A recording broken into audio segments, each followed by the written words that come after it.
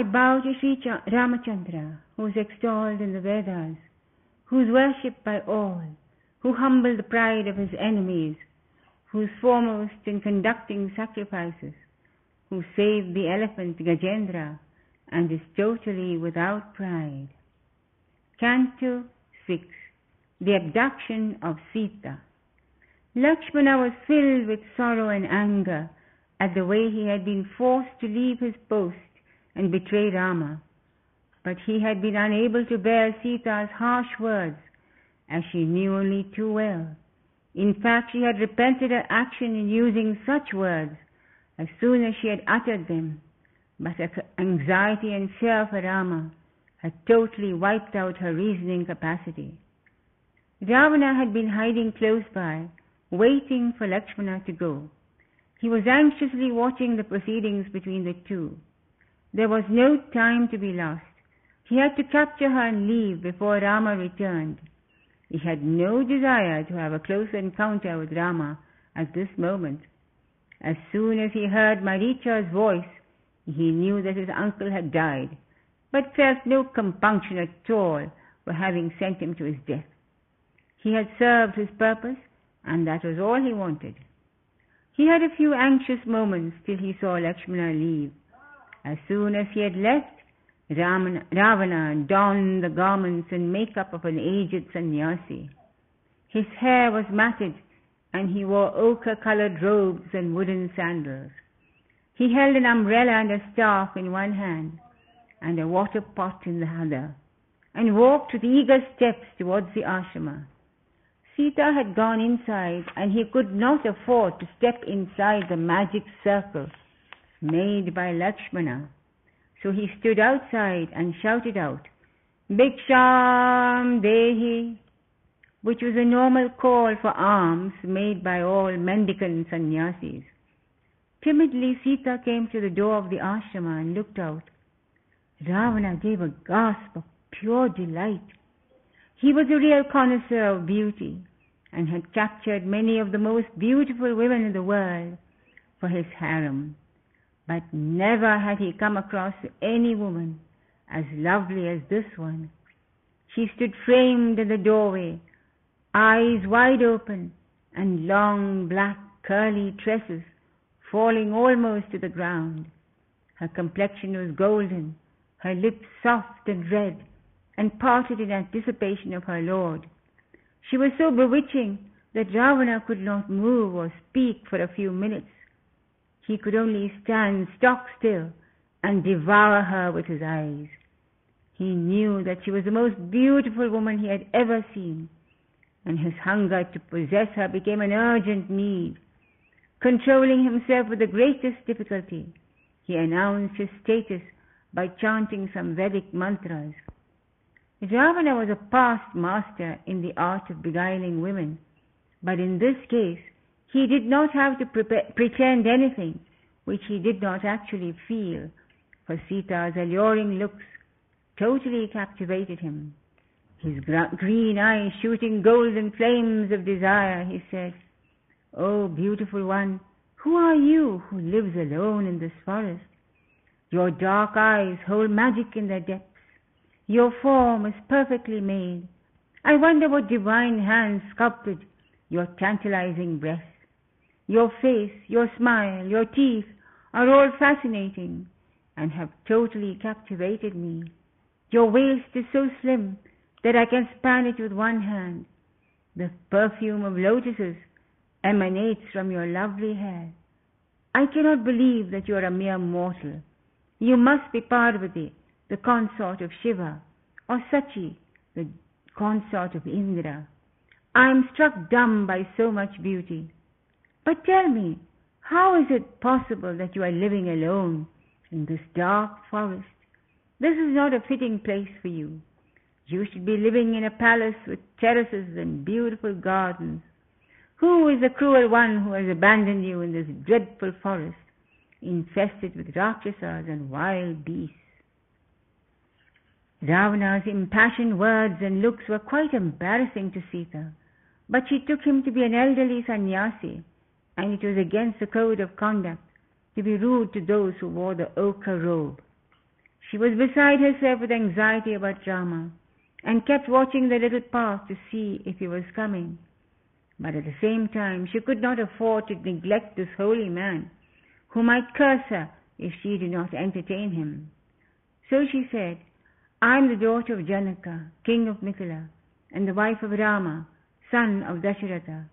I have come to this forest with my husband, who has been banished for 14 years from his kingdom. His brother Lakshmana has also come with me. I cannot bear to live without my husband, neither can he bear to be parted from me, and that is why I accompanied him to this forest. At the moment he is gone with his brother to capture a deer which I desired. If you like, you are welcome to wait for his return. You may sit outside the circle, for no one can enter it. However, I will bring you some food." So saying, she went inside to get some edibles for the holy man. Ravana was watching her every gesture and movements with hungry eyes, sparking green fire. She returned with water to wash his feet, as well as a seat for him to sit and have some refreshments. It was the custom to honor a sannyasi in this fashion. She was totally unsuspicious of the character of the person who stood before her, so she innocently came out of the magic circle and kept everything ready for the holy man, and respectfully stood beside him and asked him to partake of the repast. Ravana did not have much time to waste on civilities, so he immediately stated his purpose in coming there. "O princess," he said, "you must have heard of the king of the Rakshasas, called Ravana. His very name strikes terror in the hearts of all. Well, I am he. Ever since I heard about your beauty from my sister, Shurpanekha, I have not been able to think of anything else. Now that I have seen you, I am filled with delight. If anything, her description did not do full justice to you. You are far more charming than what she said. You have totally captivated me, and I do not want any other woman but you. Come with me, and I'll make you my foremost queen. My city is called Lanka, and is situated on an island. It is the most beautiful city in the world. You can have the most wonderful palace for your own, and wander about in lovely gardens, instead of this terrible forest. Cast away this miserable life, and come away with me and be my queen." Sita was amazed and then furious when she heard these despicable words coming from the lips of a man whom she thought was holy.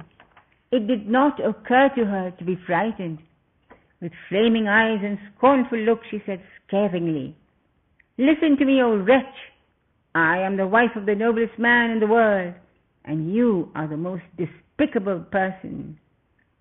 Do you really think I will leave my husband and go with you? How dare you talk to me like this?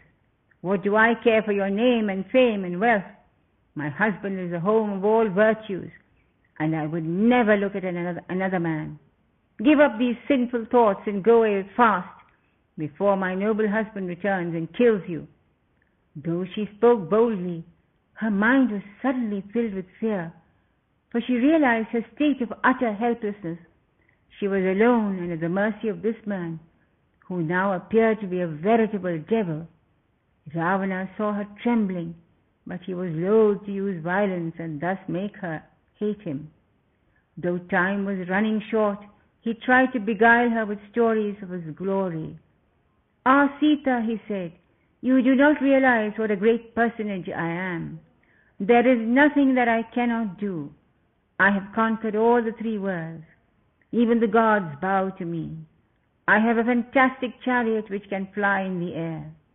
I can take you over land and sea and show you wonders you have never dreamt of. What can that puny mortal Rama do? He was banished to the forest by his father and did not have the guts to go against his stepmother. You are too beautiful to be wasted on such a coward. Come with me and live a life of pleasure in my city. I will shower you with whatever you desire." Sita replied hotly, "You say you are born in a noble family, yet not even the lowest of the low will behave like you. If you touch me, you will not be able to live. Rama's arrows will split your chest. You are unnecessarily putting your head into a noose. Depart from here this very instant if you value a life." Ravana was slowly losing his temper. He had never been thwarted before, especially by a woman. He had thought to make an easy conquest, but time was running out. He made one last attempt to convince her of his worth. "For the last time I am pleading with you. Listen to me and be my wife. I promise I will never displease you. Rama is far inferior to me. He is only a wandering mendicant without even a kingdom. Forget him and come with me." Speaking thus, he shed his disguise and stood in all his Rakshasa glory before her eyes, 10 heads and all. Sita was terrified to see him in this Rakshasa form, but she did her best to hide her fear. She knew that if she could only get back into the magic circle, she would be saved. Slowly she started backing her way towards it. She cursed herself for not having listened to Lakshmana and stayed within the circle. If she tried to turn and run, he would surely catch her. So slowly she inched her way back. Suddenly Ravana realized what she was up to, and before she could reach the edge and save herself, he lunged at her and dragged her back. Catching her long hair with his left hand, he placed his right hand under her thighs, lifted her up and put her on his shoulders. His aerial vehicle, which had been well camouflaged by the trees, now appeared like magic on the lawn. He got into it and placed Sita on his lap. The entire forest held its breath in fear. It was as if the whole of nature was appalled by the immensity of the crime which was being committed. The trees moaned and writhed in agony. The birds shrieked and flew hither and thither. The deer on the ground were affected by their cries, and they also moaned and fled into the depths of the forest, as if in an effort to call Rama. Sita struggled and tried her best to wriggle out of his grasp, but he only tightened his hold. She screamed, "Rama, Rama, save me, save me!" But Rama did not hear. She was like one demented. Again and again she cried out, "O Rama, O Lakshmana, O noble brother of Rama, this evil Rakshasa is carrying me away by force. Save me, save me!" The chariot was swiftly rising from the ground. She saw the trees she loved and the forest where she had roamed with her beloved.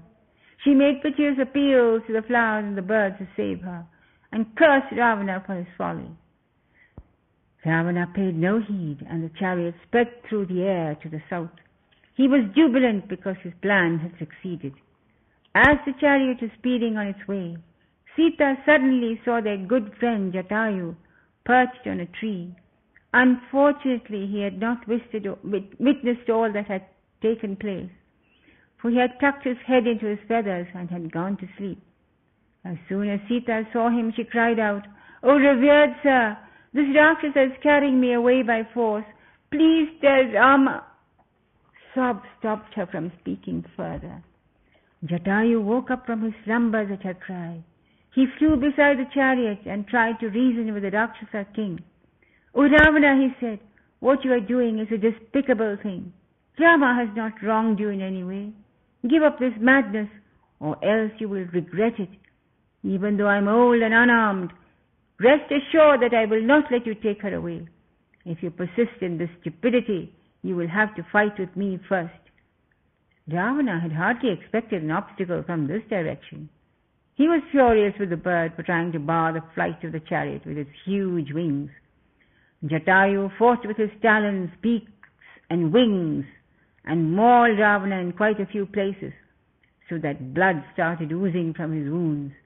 Ravana tried to pierce him with his arrows, but Jatayu resisted manfully and slashed his bow and armor with his talons. Blind with rage, Jatayu ripped apart the magic asses which were yoked to the chariot, and the chariot itself fell to the ground and was smashed. Jatayu shrieked the war cry of the eagles and swooped down on Ravana and ripped his chest with his beak. His strength and heroism were amazing. As the chariot fell to the ground, Ravana kept a firm grip on Sita. Rakshasas had the power to fly, and the demon king rose up in the air with Sita in his arms. Jatayu followed him, but by now the old bird was tired and weak. Still he went after him, and valiantly pierced him with his beak again and again, till he was forced to land on the ground. Ravana was amazed at the bird's prowess, but he was also getting desperate. At last he took up his sword and sliced off both the wings of the bird. Jatayu fell to the ground with a shriek. Sita wept in pain at the gory fate of her one friend, who had also been her father-in-law's friend. She shook off Ravana's loosened hold and ran to the bird and gathered him up in her arms and wept for him. Ravana pulled her up roughly, and placing her on his thigh, he rose up into the sky once again. Again and again Sita called out, "Rama, oh Rama, where are you? Can you not hear me?"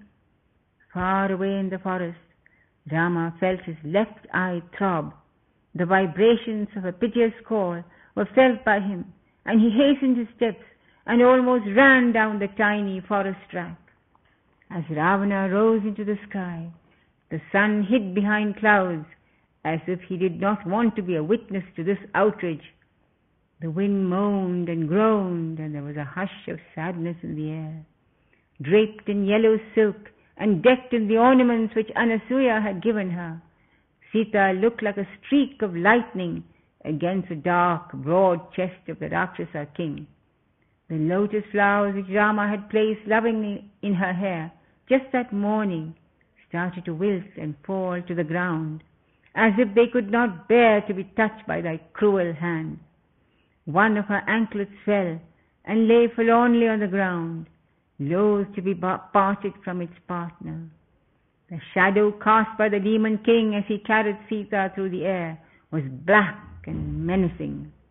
The wild beasts which came under the shadow growled menacingly, they knew not why, and tried to claw at it.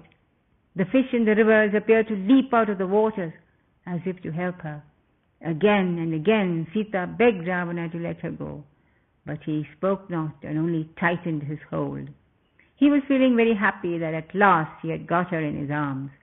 He did not realize that he was holding his death in his arms. He was sure that it was only a question of time before she succumbed to his charms. Sita spoke scornfully sometimes and threateningly sometimes, but it was all in vain. He moved swiftly through the skies. Suddenly, when she looked down, she saw 5 monkeys sitting on the top of a mountain. Though she did not know it, this was her first glimpse of Hanuman, who was destined to play such a vital role in her life. She was struck by an idea. Tearing off a piece of her upper garment, she took off a few of her ornaments and tied them up in a little piece of cloth and threw it down to the monkeys, hoping that someday Rama would pass by and recognize the jewels. Ravana, who was sailing along happily, did not notice what was going on. The monkeys looked up to see a beautiful woman being carried in the arms of a Rakshasa. She was crying out, "O Rama, O Lakshmana," in a desperate voice. Very soon they came to the southern straits, which separated Ravana's capital from the mainland. It was her first sight of the sea, but she was in no mood to enjoy anything. Ravana tightened his hold, for he felt her struggling to get herself free and feared that she would jump into the foaming waters below. Soon they reached the fabulous city of Lanka, where he took her to his own private quarters and kept a number of women to guard her. He gave strict orders to the women that no one should be allowed to approach her without his knowledge. He also told them to give her anything she asked for, whether it was jewels or clothes or delicious food. Whatever she asked for should be provided immediately, he said. He then ordered 8 of his vassals to go straight away to Janasthana and keep an eye on Rama's movements and report to him from time to time. If opportunity arose, they were asked to try and kill him. Ravana heaved a sigh of relief and pleasure. He had punished Rama and got for himself the most beautiful woman in all the 3 worlds. He lay on his silken couch and pictured all the delights which were in store for him once Sita agreed to be his wife. Ravana could not lie down for long. Sita's charming face kept flashing in his mind, and he decided to go and talk to her once again. He had known many women, and though some of them had objected in the beginning, not one had had the guts to refuse him for long, and he was sure that Sita would be no exception. Though the idea of capturing Sita had only been a means to punish Rama in the beginning, he realized that once he had met her, he had fallen a prey to her charms, and he could not concentrate on anything else. His passion was like a fire burning him up. He strode to the room in which she had been imprisoned. She was sitting on the ground with Rakshasis all around her, looking like a stricken deer surrounded by jackals. Her tear-stained, woe-begone face was cast down, and her lovely eyes veiled by her long lashes. She disdained even to look up as he strode into the room. He was determined to impress her somehow, so he started by telling her of the beauties of his palace. "Look, O lovely one, at the glories of the city of Lanka. The palaces are made of gold with ornamental pillars. There are terraces and gardens filled with flowers, and lakes in which swans glide about among the lotuses. There is no comparison between my wealth and Rama's. Who is he but a miserable wretch, clad in bark, living the life of an exile? He will never be able to come here and take you away. For Lanka is impenetrable, surrounded as it is by the sea. Do not waste your youth pining for him. Accept my love, and I can take you wherever you wish, give you whatever you want. We will traverse through the skies, and I'll show you the sights of all the three worlds. There is no equal to me in valor in all these worlds, and none dare stop me. Be my queen, and I lay the whole world at your feet." Sita covered her face with cloth and cried as if her heart would break. Ravana looked at her with compassion and said, "Do not cry like this. What have you to cry for? Have I not said that I'd give the whole world for you?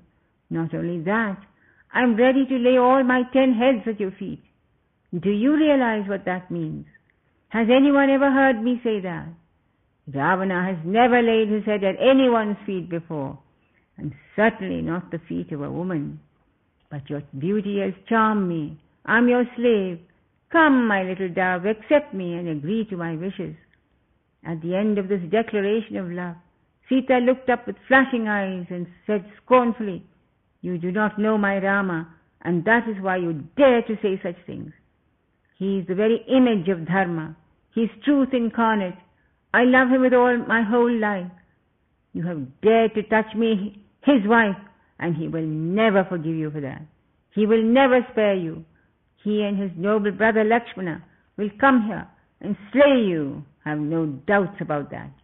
You call yourself brave, yet to me you are a coward. You stole me away from my husband by luring him into the forest. You were too frightened to come face to face with him. You are not only a coward, but also a thief. But beware, your end is nearing, or else you would never have done such a dastardly act." Rama was furious at these words. His lips were throbbing with anger and humiliation. "Enough of your prattle," he shouted. "I give you 12 months to change your mind. If within that time you agree to my proposal, you will become queen of the world. Otherwise, your delicate flesh shall be carved and dressed for my morning meal." With this ultimatum, he stormed out of the room, giving orders that Sita should be kept in a grove of Ashoka trees with a strict guard night and day. Thus ends the 6th canto, called The Abduction of Sita, of the Aranyakanda, in the glorious Ramayana of the sage Valmiki. Hari Om, that's it.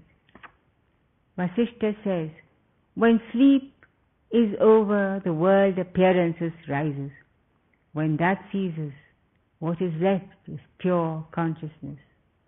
From the Yoga Vasishtha.